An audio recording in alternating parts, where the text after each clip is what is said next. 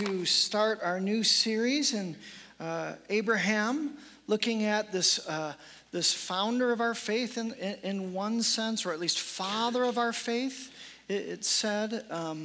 And yet, as we'll see, he wasn't always this awesome person of faith. He made some mistakes, which gives encouragement to folks like me that make a lot of mistakes, that I can still grow in my faith in the midst of that. I was trying to find just the right video clip to really kick off this new series well. And I think I found it. And I want you to see, listen for, it's the beginning of a movie. You may recognize the movie. It's the beginning of a movie, and I want you to pay attention to the first words that are spoken, the first dialogue that is given. Let's see if you like this video clip here.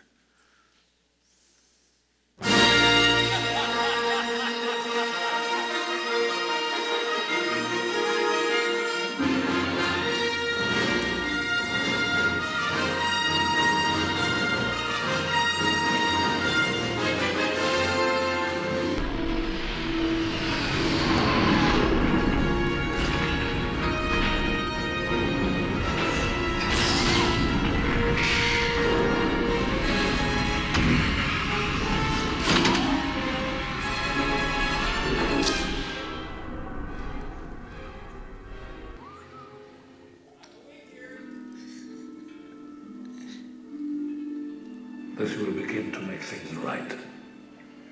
I've traveled too far and seen too much to ignore the despair in the galaxy.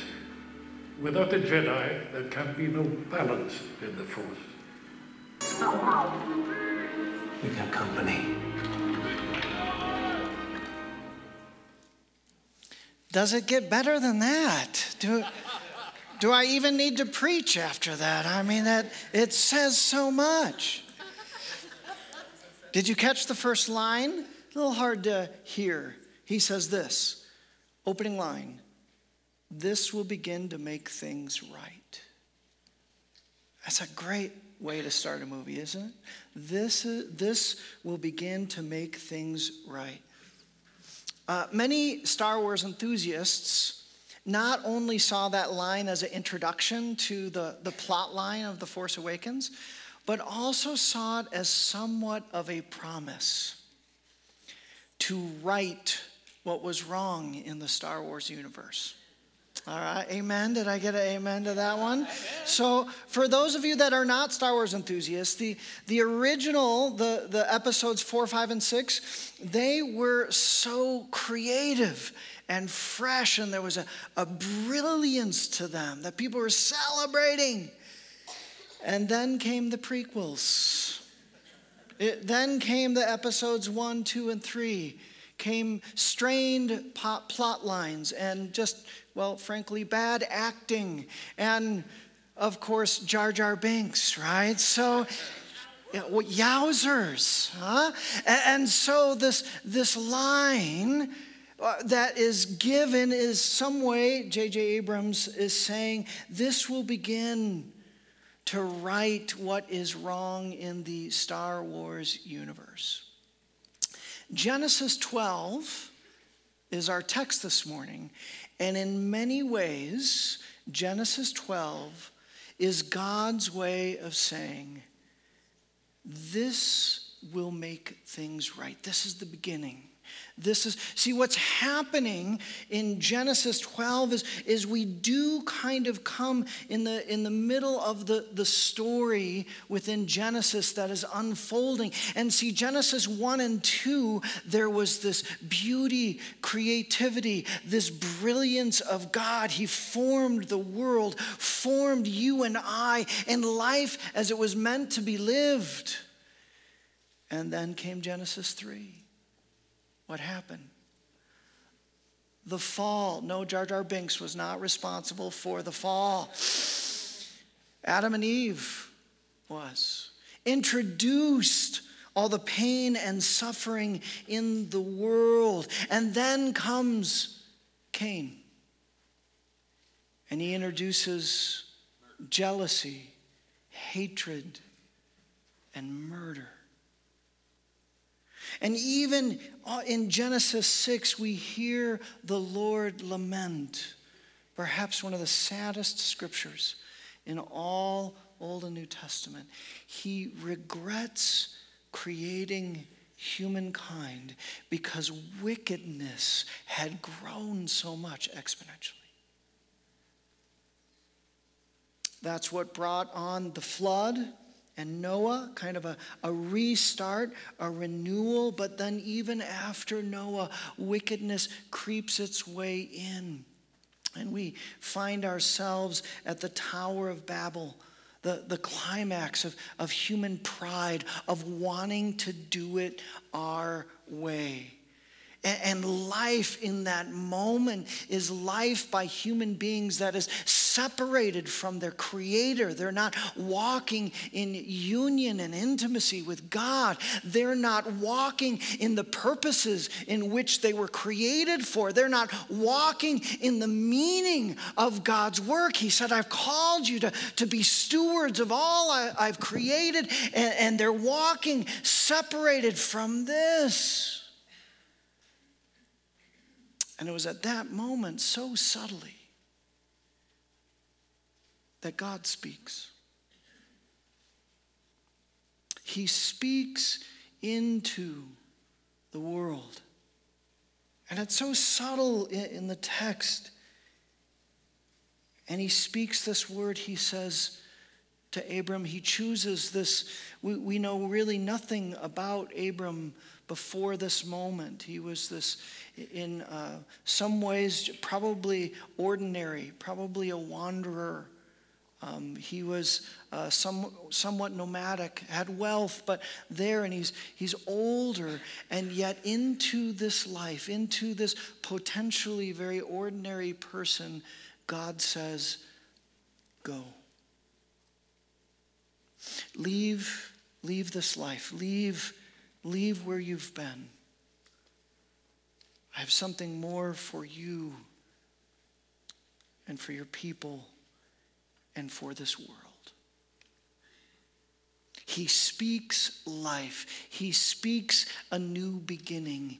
He speaks again this recapturing of what he created. And in many ways, you can almost hear it. This will begin to make things right. So would you turn with me to Genesis chapter 12. But before we do, I'd like to pray for just a moment, just to get our hearts right. Lord, in these few moments that we have together, Lord, I thank you for your presence. I thank you for your renewal. Lord, thank you that you've been already at work in beautiful ways. Would you now open us up all that you have for us, personally and corporately, Lord God?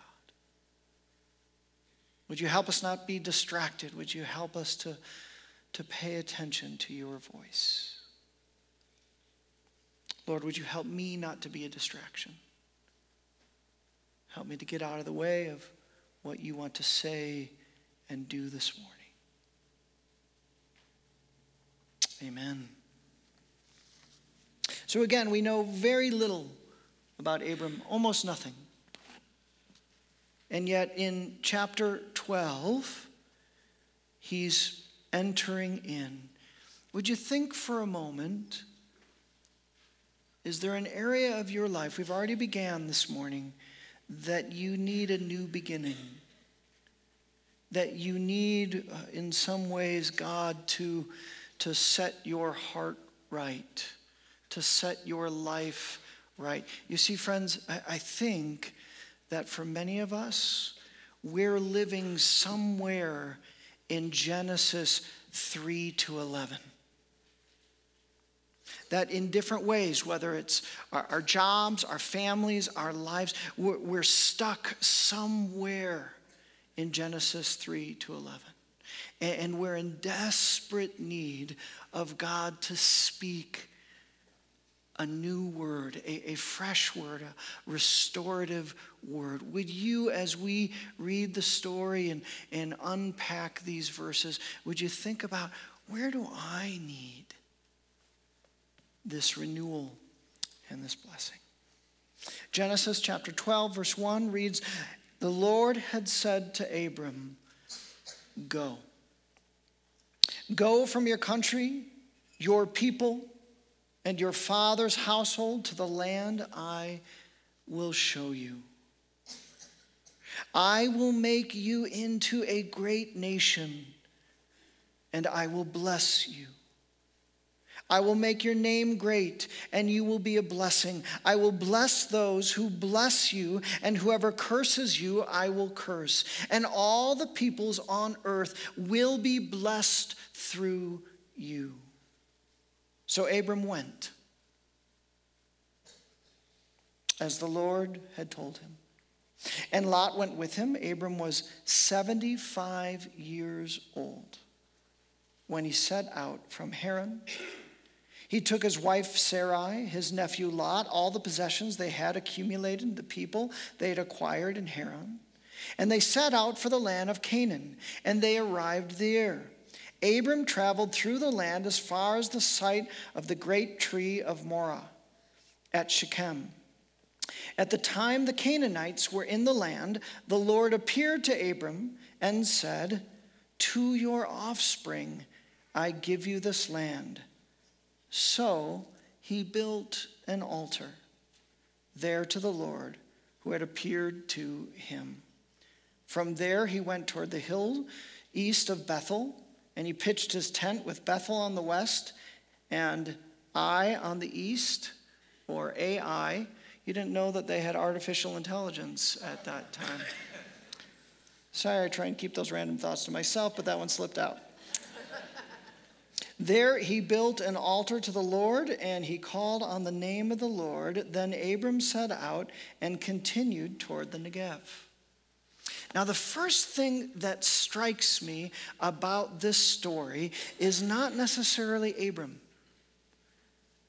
The first thing that strikes me is, what do these verses say about God himself? What's the portrait, the picture it paints of God? I want to encourage you, if you've brought your own Bibles, if you haven't, I would encourage you to bring them, because I like to highlight and underline and circle key words. And I think there's key words in a subtle way that really teach us about who God is from this story, and also about the response of faith that God is inviting us to through the life of Abram.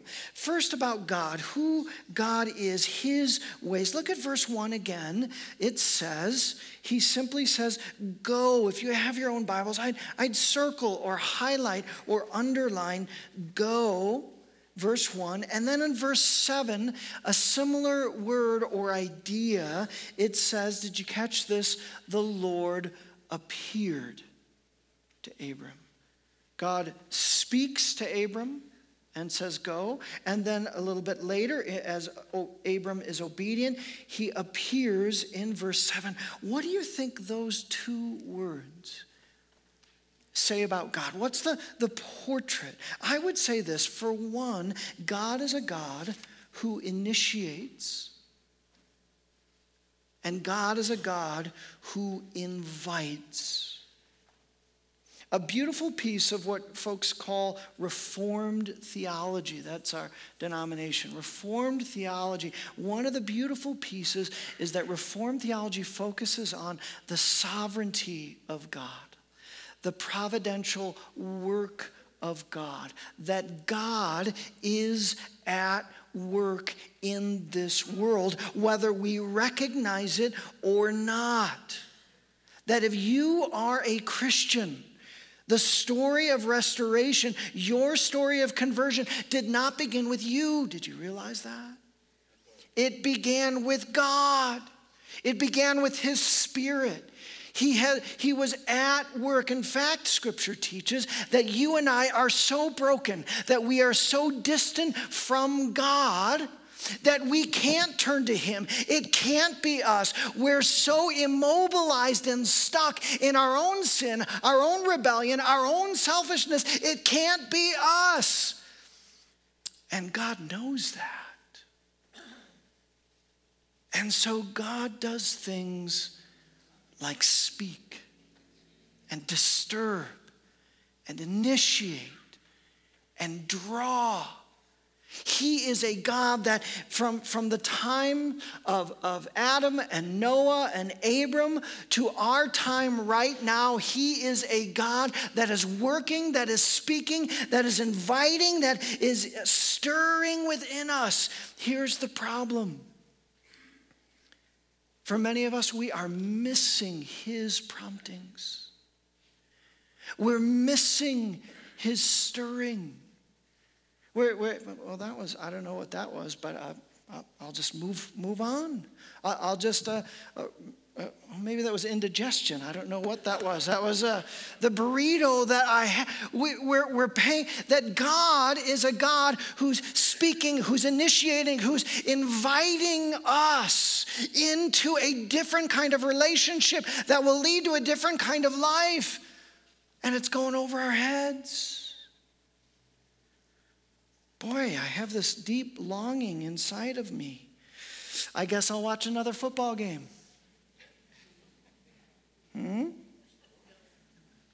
I wish there was more to life than just stuff. Honey, it's time for a new car. You understand?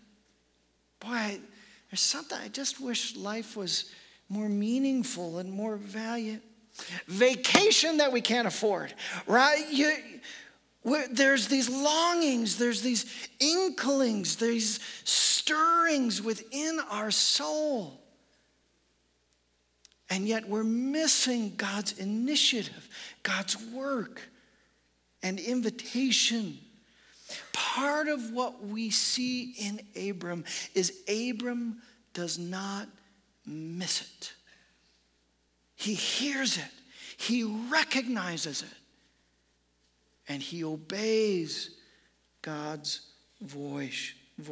Is the Lord inviting you to something in this new year? Is there a moment right now that there's a prompting going on and you're, I wonder what, is that how God works? Some of you are laughing because he is. He's working in that. Part of the story of Abram is you pay attention to that. You seek God. Well, I'm just this peon that God doesn't. No, he knows you. He loves you. He's at work and he's inviting you. Don't miss his voice this morning. What's he inviting you to? What are the ways that he's prompting you? Now, before we go to Abram's response, which is really important, I want you to see something that's absolutely crucial, an important aspect of who God is and the character of God that this story also represents. It's a word, I'm not sure if the word is actually in the story, but see if you can find it. Is the word bless or blessed or blessing anywhere? Am I wrong? Did I miss it? Am I reading into the story? Is it there? How many times? Is it there twice? That would be cool if it was there twice. Oh, it's more than twice? How many? 3 times. How many more?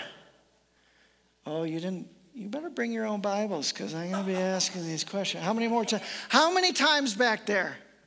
5 times? Is that right?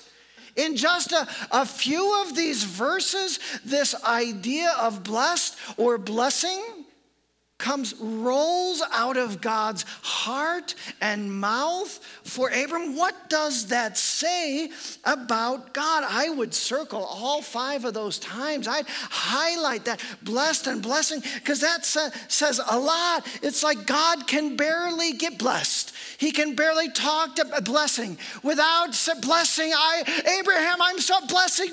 I want to bless you.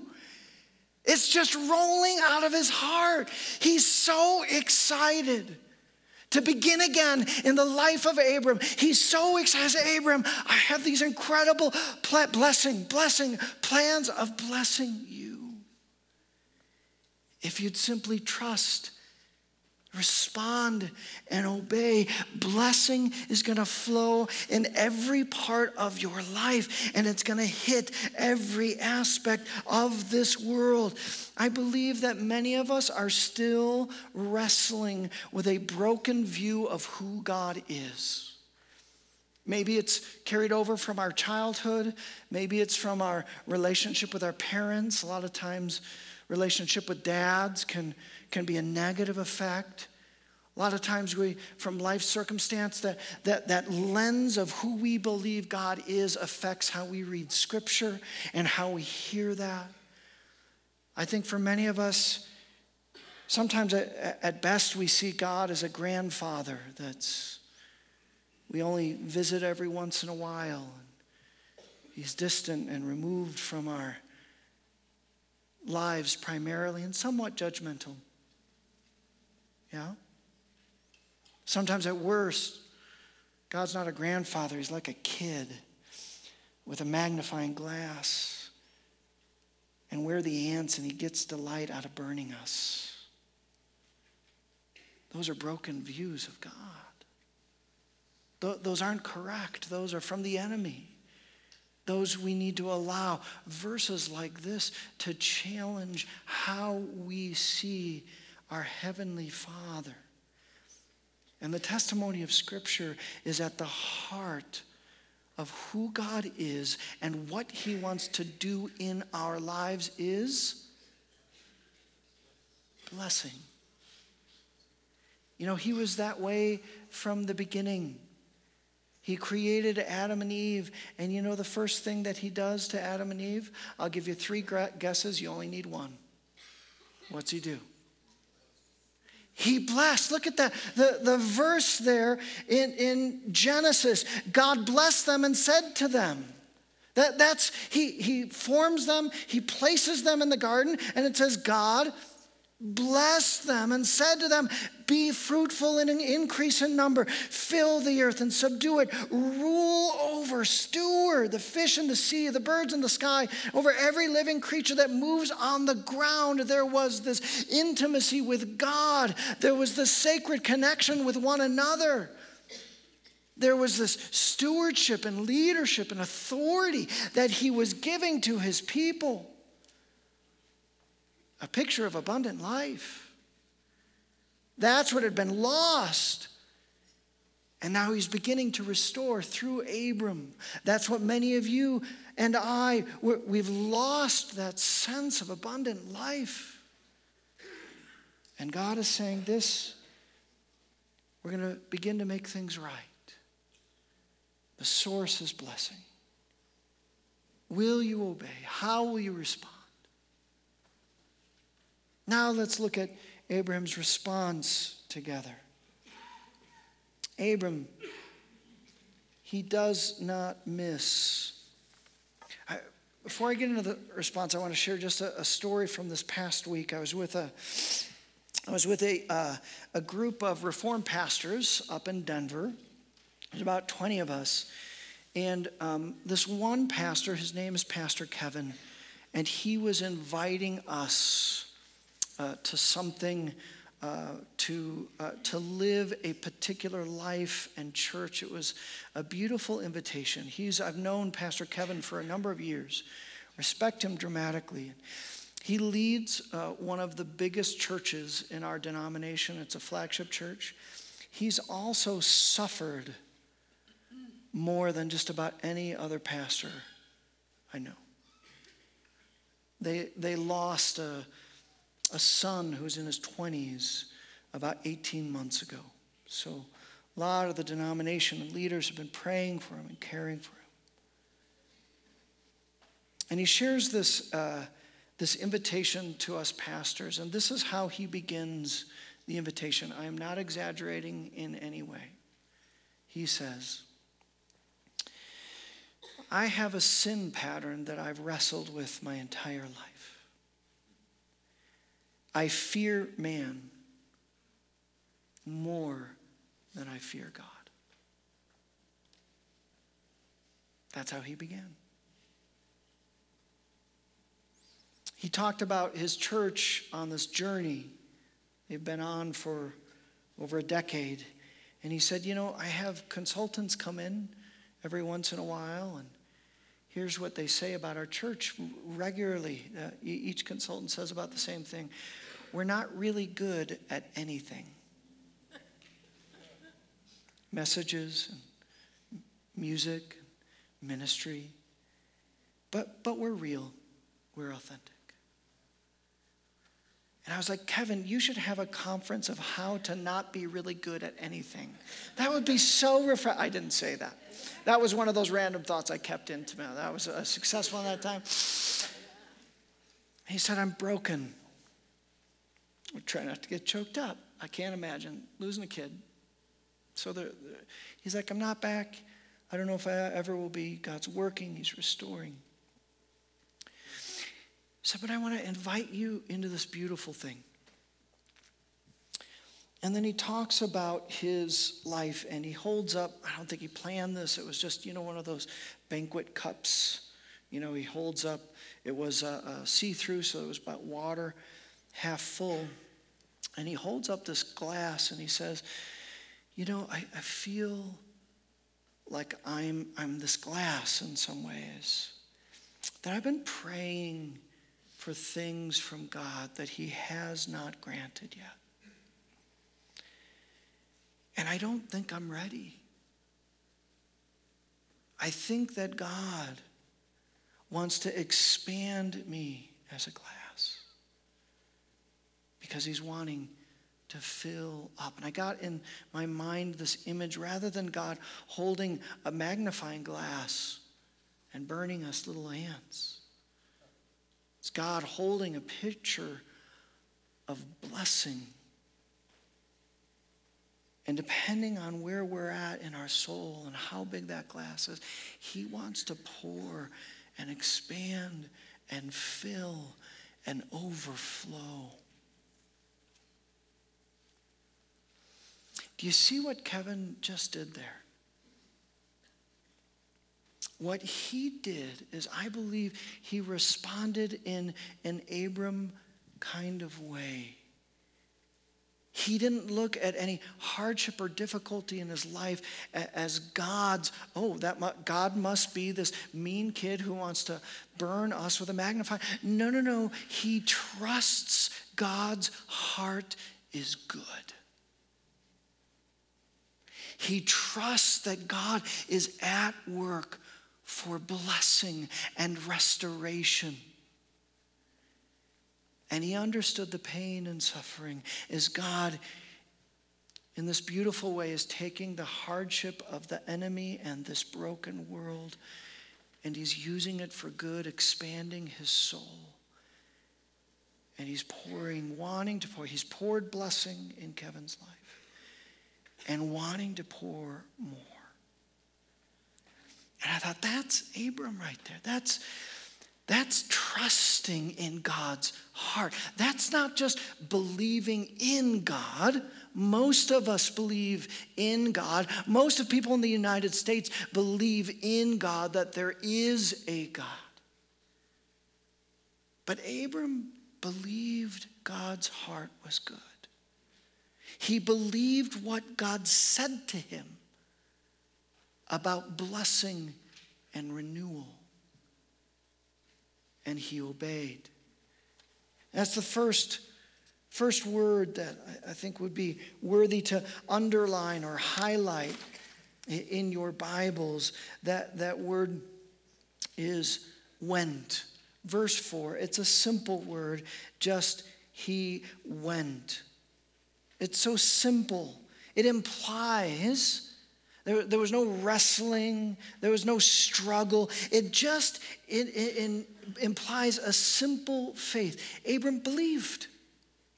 He just believed. He said, okay. Now think of how challenging. I have to imagine that if I were in Abram's shoes, I would have dialogued and wrestled with God. I mean, did you catch how old Abram was? Did you? He was, what? How old was he? He was 75. Like, this was not a young buck. I think I would have been tempted to say, God, do you have someone else? I mean, I'm kind of winding things down, right? Wait, any of that temptation there to say, God, I don't know if, I mean, really, did you, maybe Lot, my nephew, he's a young, maybe talk to him about this. There was none of that in Abram. Also, think about the high cost that this would have happened. He was asking Abram, what was the first word that he said to Abram? Go. Leave your family, your father's family. Leave your country. Leave what you know. Everything that gave Abram identity, a sense of who he is. Everything that gave Abram security, that sense of him being safe. All the foundations that he had built around himself, God finally enters in and says, leave. Like, I would have been tempted, I think, of Abraham to say, God, it's not a great life, but it's pretty good. Can I just hang? Lot, again, looks really good. None of that. And then one other thing that I think would have been really tempting for Abram to argue about is that testimony that he would become a great nation. Right, this promise. And I wonder if he was like, Sarai and I, nothing. That was probably a part of their identity. It's like, God, are you sure? We're kind of past the age, God.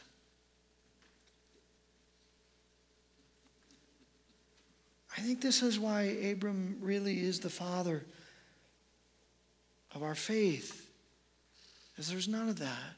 Scripture gives us none of that. It was just a simple, God said go, and he went.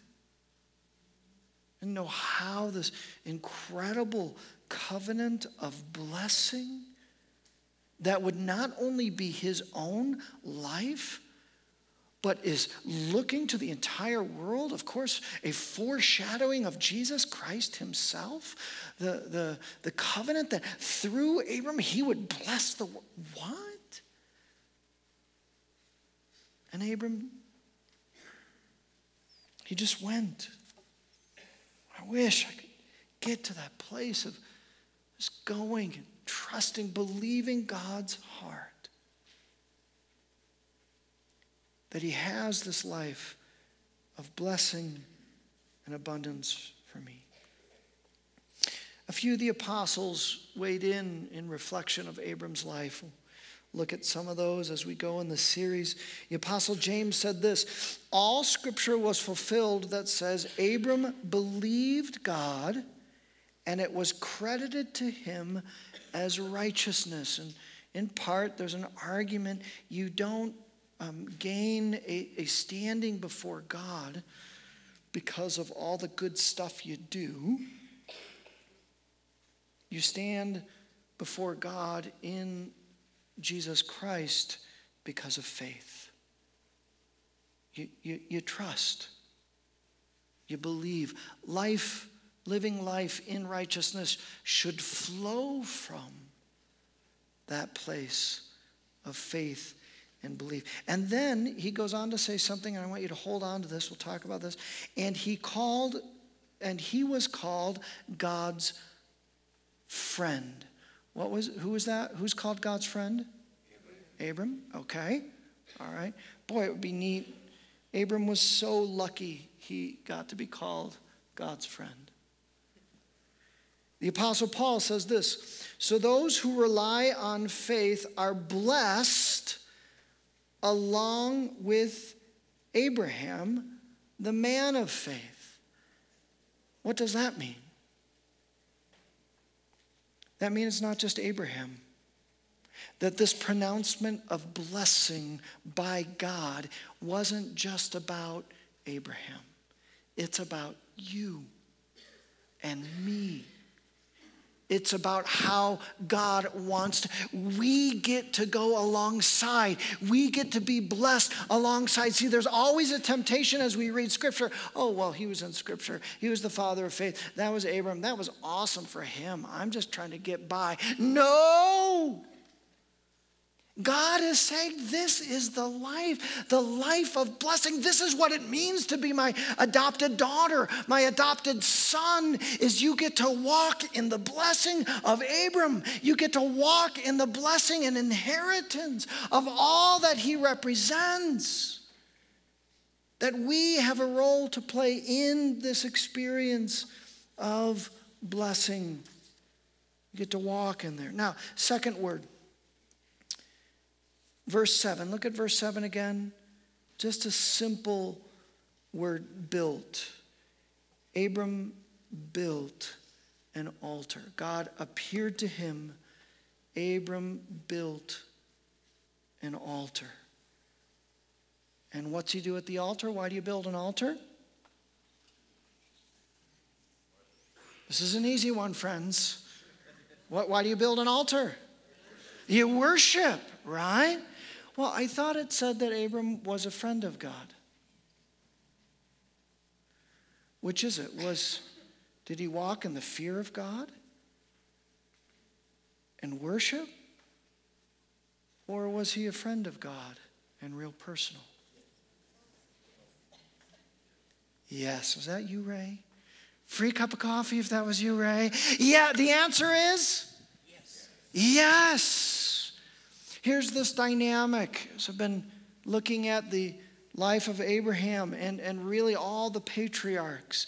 There is this beautiful, mysterious dynamic of them walking in a holy reverence and fear that God is God and we are not. And yet such a close, personal friendship and relationship with God, that you could call it a sacred rhythm. I like that. A worship and reverence of our Heavenly Father. He is God and we are not. And yet also a beautiful, intimate, sacred friendship. That we get to share life with him. We get to talk with him and wrestle with things. You know, the same dynamic was true of Jesus. That Jesus at one point, John 15, he says to his apostles, I call you friends because you know the family's business. You're not just servants. You're not just saying, how high when I say jump. No. You know the business. We're working this together. We're friends. I'm empowering you. I'm giving you authority. You get to do the stuff. You're not in the sands going, woohoo, yay. You're on the field doing the stuff. And yet at the same time, we see this dynamic. That they, at different points in Jesus' life where they stopped and they worshiped Jesus. Even at the very end, he's resurrected just before he's about to ascend into heaven. Give the great co-mission. When they saw him, Jesus, they worshiped him, but some doubted. Imagine that. There's a little bit of doubt going on. There's worship.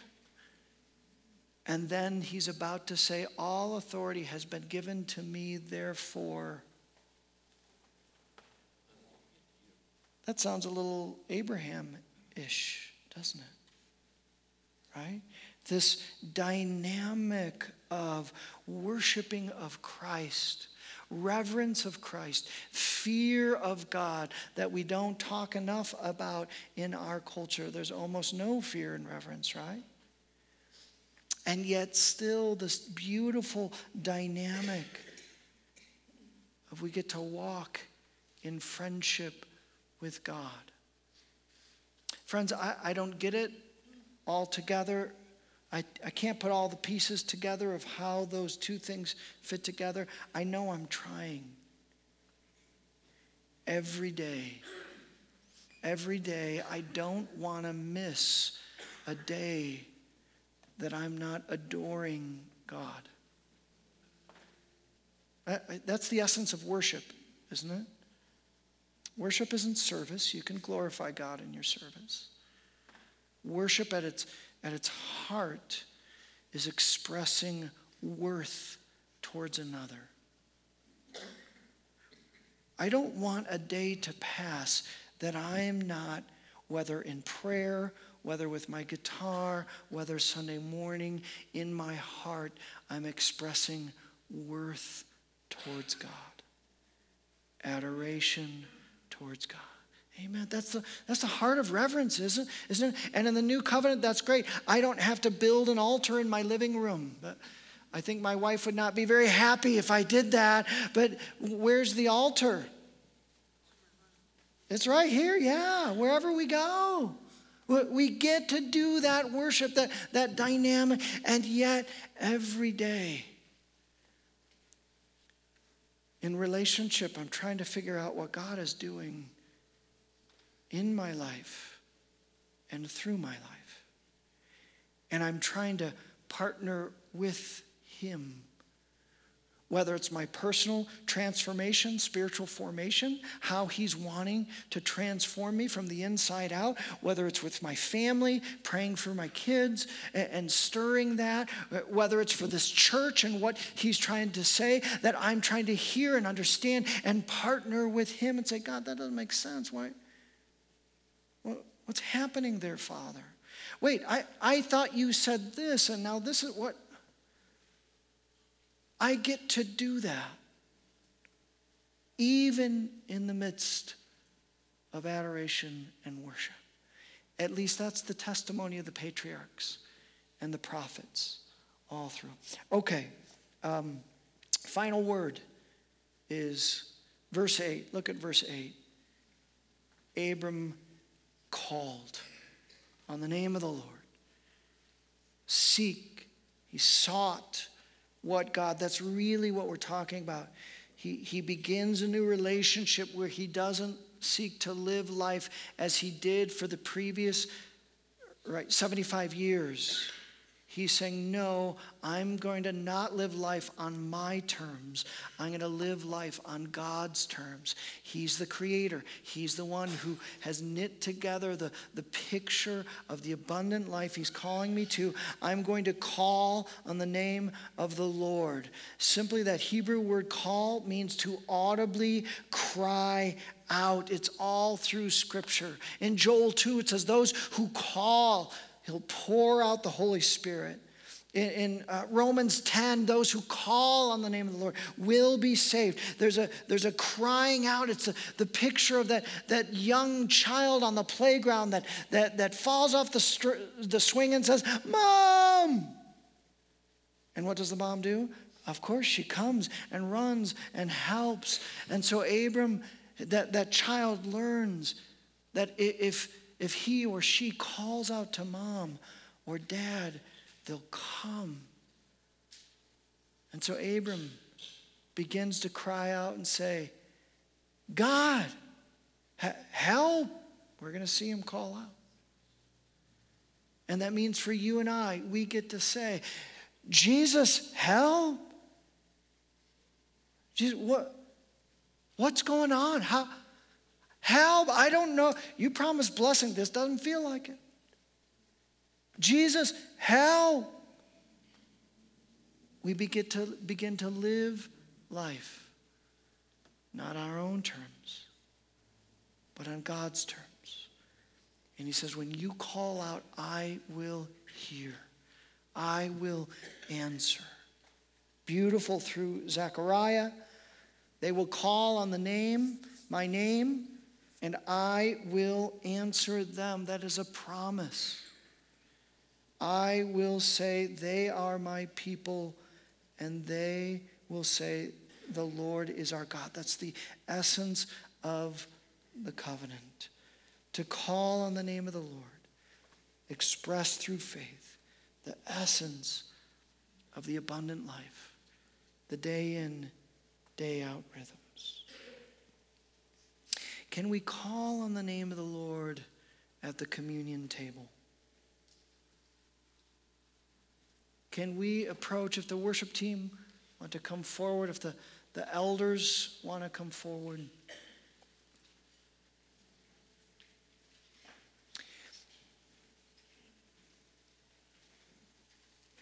There's stations for each section. We'll do it by intinction. It means you take the cracker and you dip it in the juice and you take it right there at the station. Would you close your eyes for a moment?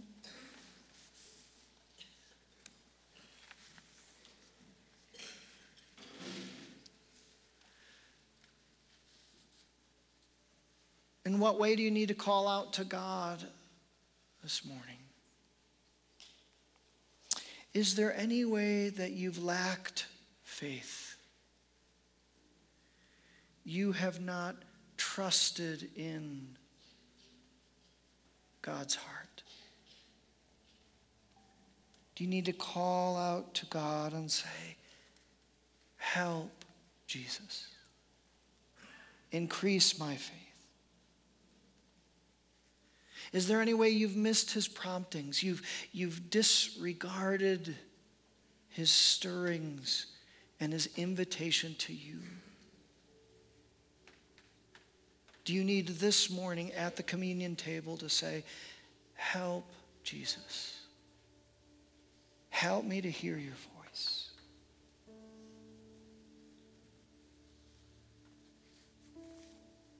Are there times that you have neglected to walk in worship and reverence of God? You've treated him in ways that's not worthy.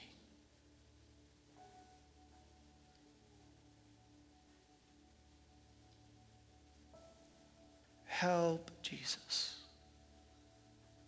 Help, Jesus. In our hearts, we cry out to you, help, Jesus.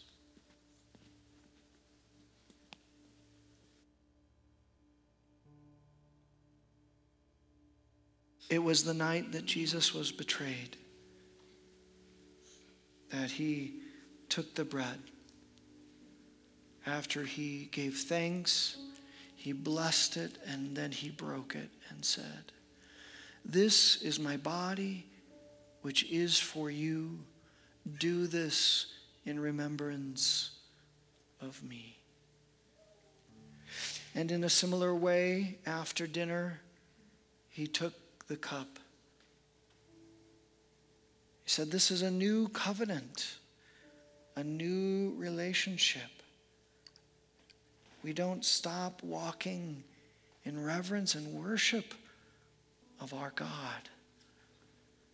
But now everybody, not just Abraham, not just the saints, gets to walk in this new covenant, this new relationship of blessing through faith. He said, take it and remember the great sacrifice. It was Jesus' death and resurrection that removes all the barriers to the abundant life, all the barriers of our sin and rebellion. And it's what allows us to enter into this new covenant and new life and relationship with Christ. If you are a follower of Jesus Christ, if you've committed your life to him, then all is ready. Come.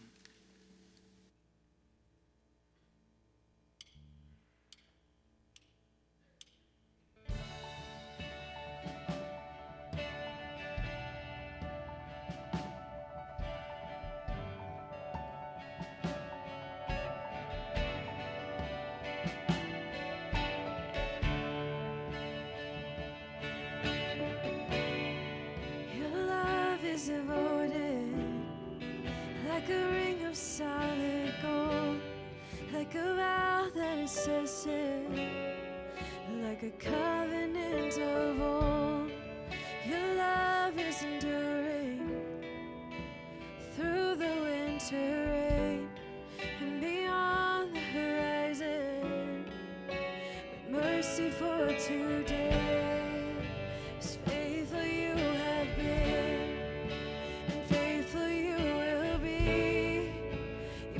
pledge yourself to me, and that's why I sing your praise will ever be on my lips, ever be on my lips. Your praise will ever be on my lips.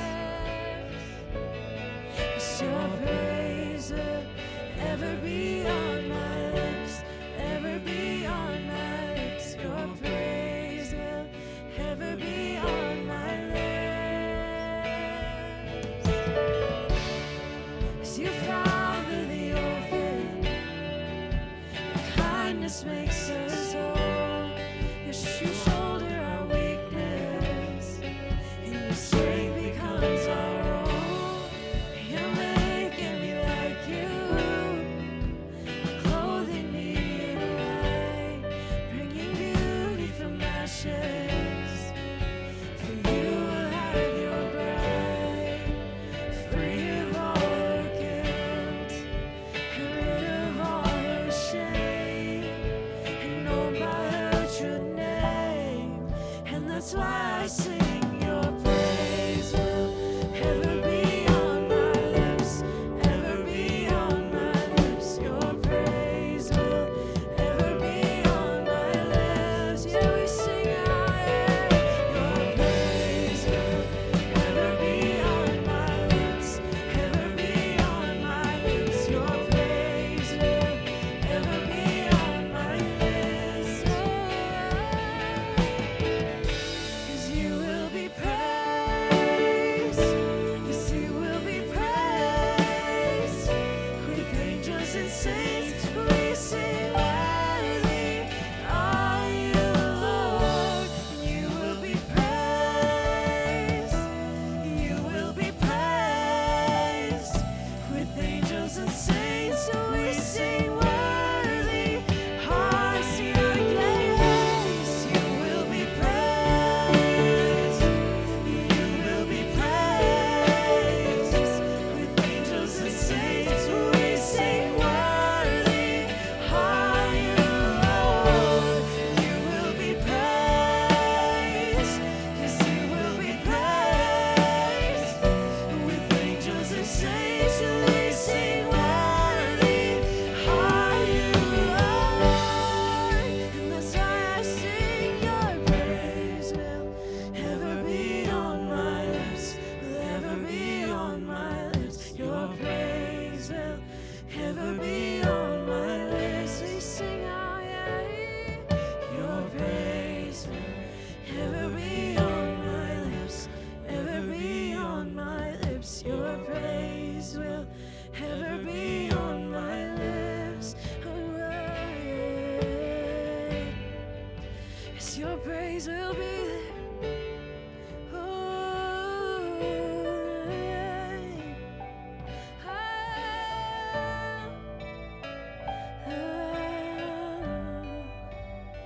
I will lift it to you.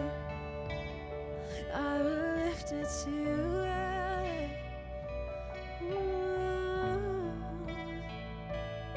Yes, your praise will ever be on my lips. Sing out, ever be on my lips. Your praise will ever be on my lips. We sing, your praise will ever be on my lips, ever be on my lips. Your praise will ever be on my lips. Yeah, yeah. Oh,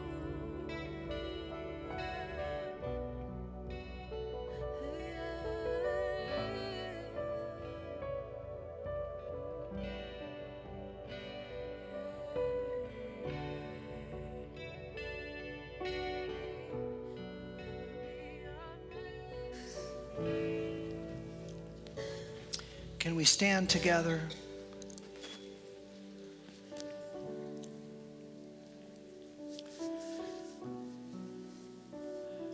Lord, what a wondrous gospel.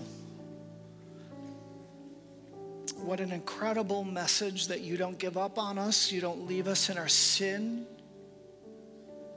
That you initiate, that you invite, that you draw. Father, thank you for your work in our lives. Lord, incredible that when we mess up, when we disobey, you forgive again and again and again.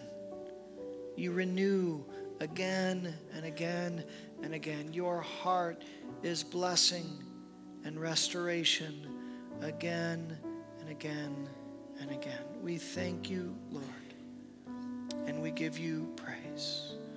Would you go recognizing his promptings, seeing his stirrings, and obeying his invitation. In the name of the Father, and the Son, and the Holy Spirit. Amen. Can we sing that chorus one more time?